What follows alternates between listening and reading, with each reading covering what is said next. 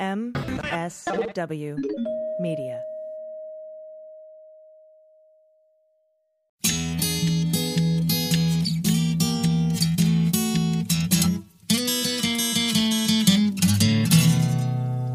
Well, pour yourself a glass, sit for a spill.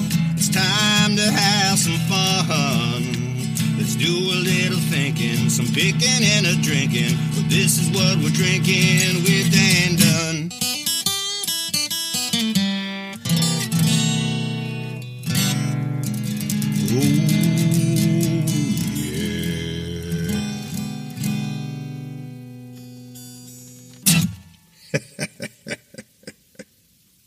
June 25th is Anthony Bourdain's birthday.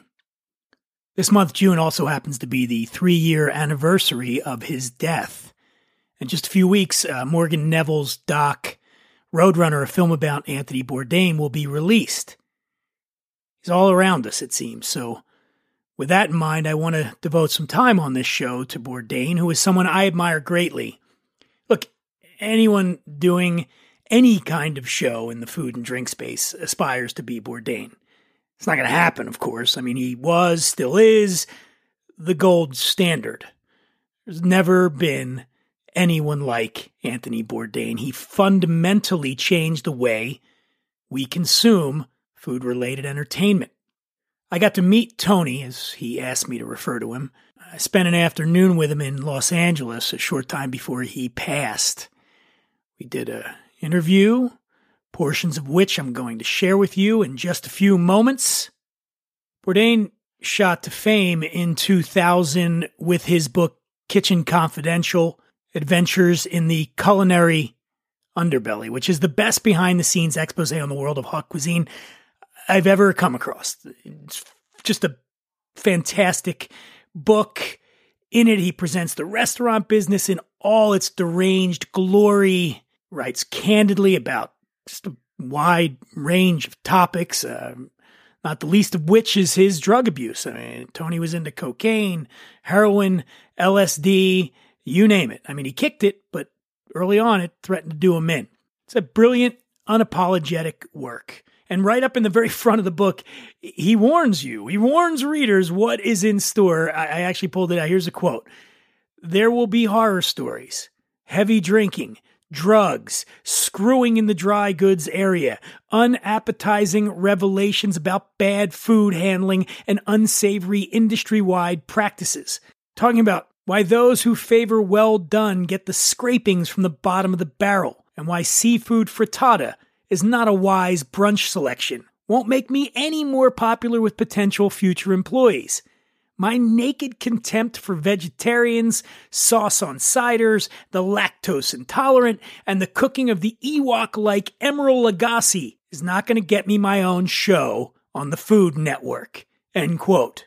Of course, Bourdain did get his own show on the Food Network, his very first one. It was called A Cook's Tour, and it debuted on the Food Network in 2002. 3 years later, he joined the Travel Channel with Anthony Bourdain No Reservations and won a bunch of Emmys for that. He also did The Layover at Travel Channel. In 2013, he moved to CNN and launched a new travel and food show called Parts Unknown. On June 8th, 2018, Anthony Bourdain hung himself in a hotel room in France. I was in bed, and this was back when Donald Trump was president, so I became conditioned every morning to pick up my phone and look at the news reports. Did we bomb North Korea? Who got insulted? What crazy thing happened? And I came to expect the nuttiest things, the most unexpected things I expected. But I certainly wasn't prepared for that news that popped up on my phone that day that Bourdain was dead. It was you recall, it was only a few days after Kate Spade had also hung herself. And, but Bourdain hit me hard. I only met the guy one time, and it was, when I was thinking about why I was so affected by the death of this man. And like any entertainer, just like when Prince died or when Bowie died, I didn't know these people, but I felt like I knew them. Scott Kelly, the astronaut who spent a year up in space. I went back and found a tweet that he wrote the day Bourdain died, and I really thought it captured certainly what I was feeling and probably what a lot of fans were feeling. He wrote, "Just saw the sad news that Anthony Bourdain has died. I watched his show when I was in space. It made me feel more connected to the planet, its people and cultures, and made my time there more palatable. He inspired me to see the world up close. Rest in peace, Anthony Bourdain." When I met Bourdain, he seemed very relaxed, confident. He was graceful and gracious. He just gave off a very positive energy. The first thing I did was call him out about something that was very personal to me, the Philly cheesesteak, or in this case, the New Jersey cheesesteak. You see, in an episode, 2017 episode of Parts Unknown, Tony paid a visit to this Camden's on the other side of the Delaware River from Philadelphia and South Jersey. There's a cheesesteak joint there called Donkey's Place. It's a famous spot. But in the episode's trailer, he declared that the best cheesesteak isn't from Philly.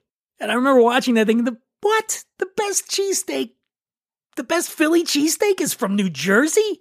Come on, man.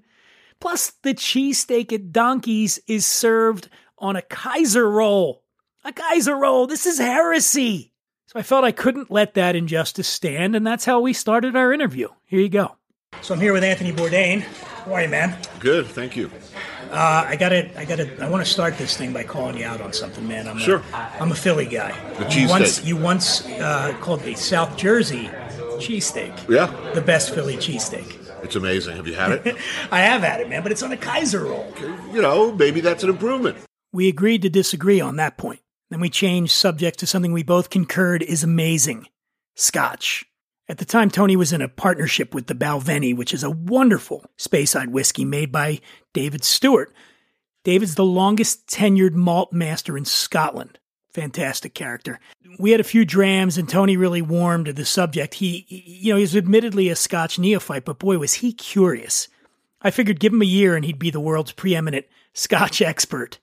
Not that he aspired to be that, mind you. In fact, Tony's perspective on gaining knowledge, on mind expansion, was refreshingly humble.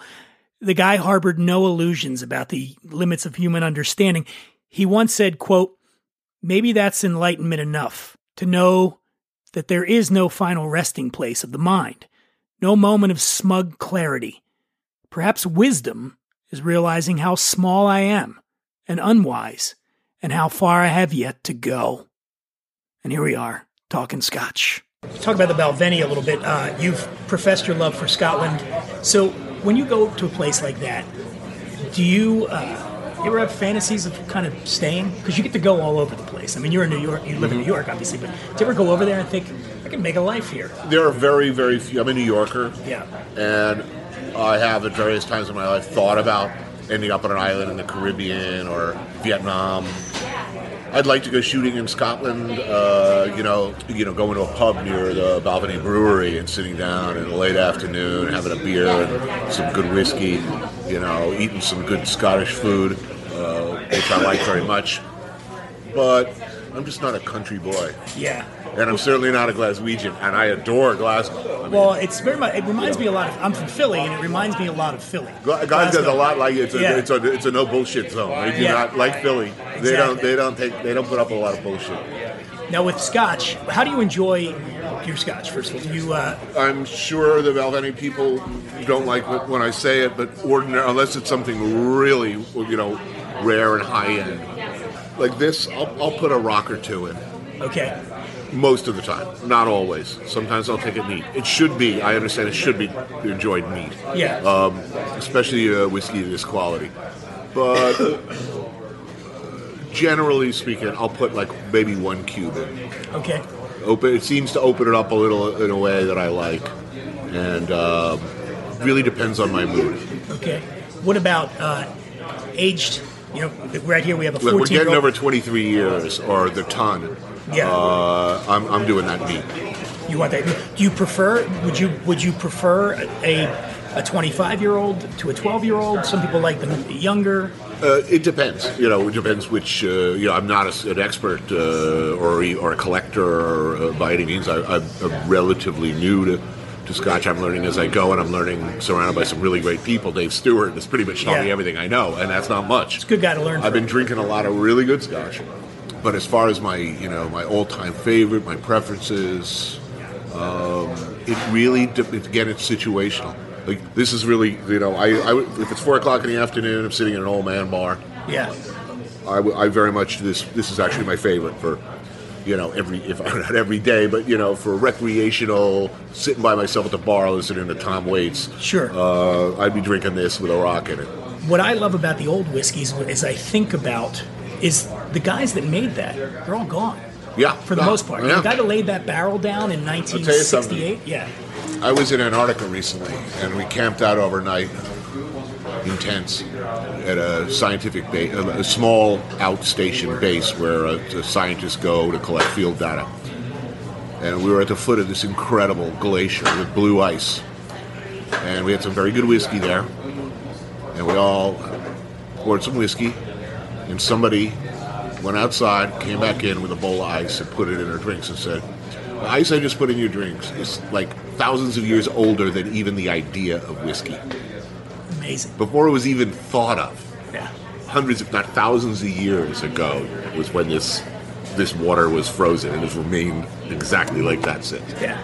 And that's the whiskey you're going to remember for the rest of your life. Yeah. There was more to the interview. Much of it had to do with Tony's future plans. He wanted to write more books, doing other shows and whatnot. And given what happened less than a year after we spoke, well, I just think that part of our talk is best left behind. As I mentioned earlier, when I met him, he seemed larger than life, strong, totally in control. It turns out he was just as fragile as the rest of us. Looking back, it's weird to me that I thought otherwise. I mean, there are no superheroes. Nobody's impervious to pain. I know that. It's not like Bourdain hid it. He was brutally honest about his struggles. I guess it was just difficult to believe it was true. To believe that a guy like Anthony Bourdain couldn't handle whatever life threw at him. He once said, "Travel changes you. As you move through this life and this world, you change things slightly. You leave marks behind, however small. And in return, life and travel leaves marks on you. Most of the time, those marks on your body or on your heart are beautiful. Often, though, they hurt." Okay, it's time to make our sponsors feel loved. On the other side of that, I've got some new adult beverages to tell you about. Stuff you should be drinking. So get out those pens and notebooks.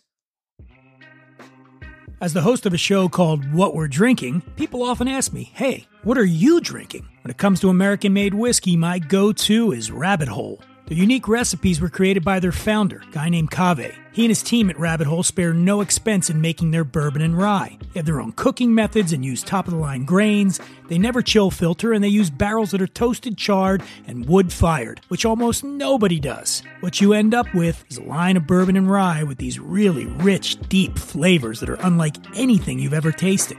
What are you having? It's a question as old as the bartending profession itself. And if you ask me, the answer is Rabbit Hole. It's that time of year again, New Year's.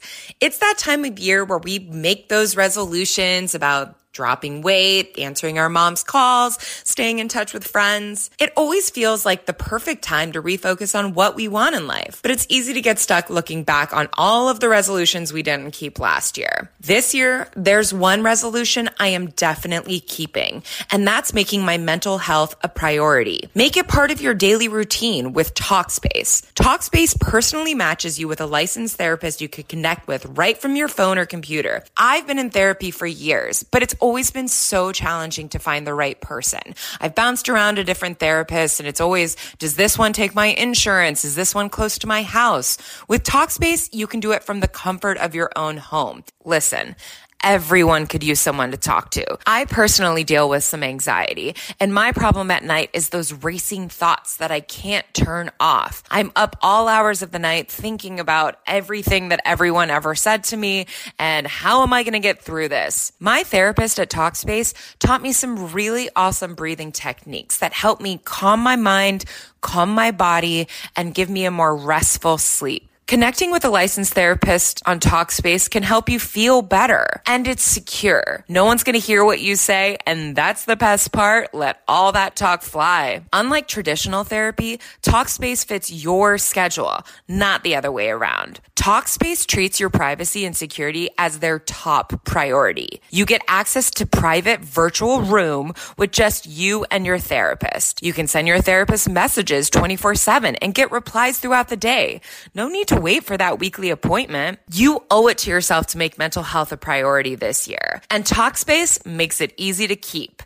Visit Talkspace.com and get $100 off your first month when you use promo code STARBURNS at signup.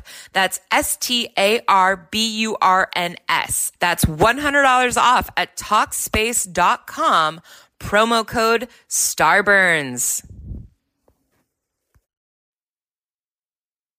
You guys want to hear about some new adult beverages? I got some new booze to tell you about. Yeah! Hip-hop hooray! Ho! Hey! Ho! Hey! Ho! Hey! All right, first off, I was on the Adam Carolla show last week. All-time classic. Probably the best segment I've ever done on there. I say that humbly. I'm not really. But people also, what did we have on the show? So we did mixers. We had Fresh Victor mixers, which are the best mixers out there. Also, we had the rum that we had was Angostura White Oak rum. It's $19 a bottle. Just a classic crystal clear blend of white rums aged for a minimum of 3 years. A gorgeous rum. For $19 from Trinidad and Tobago, House of Angostura. We know the bitters, but they've been making rum for 130 years. And it's got the coconut, molasses, plantain, burnt sugar, apple. I love that rum. It's really good. And you put it in the Fresh Victor and it's fantastic.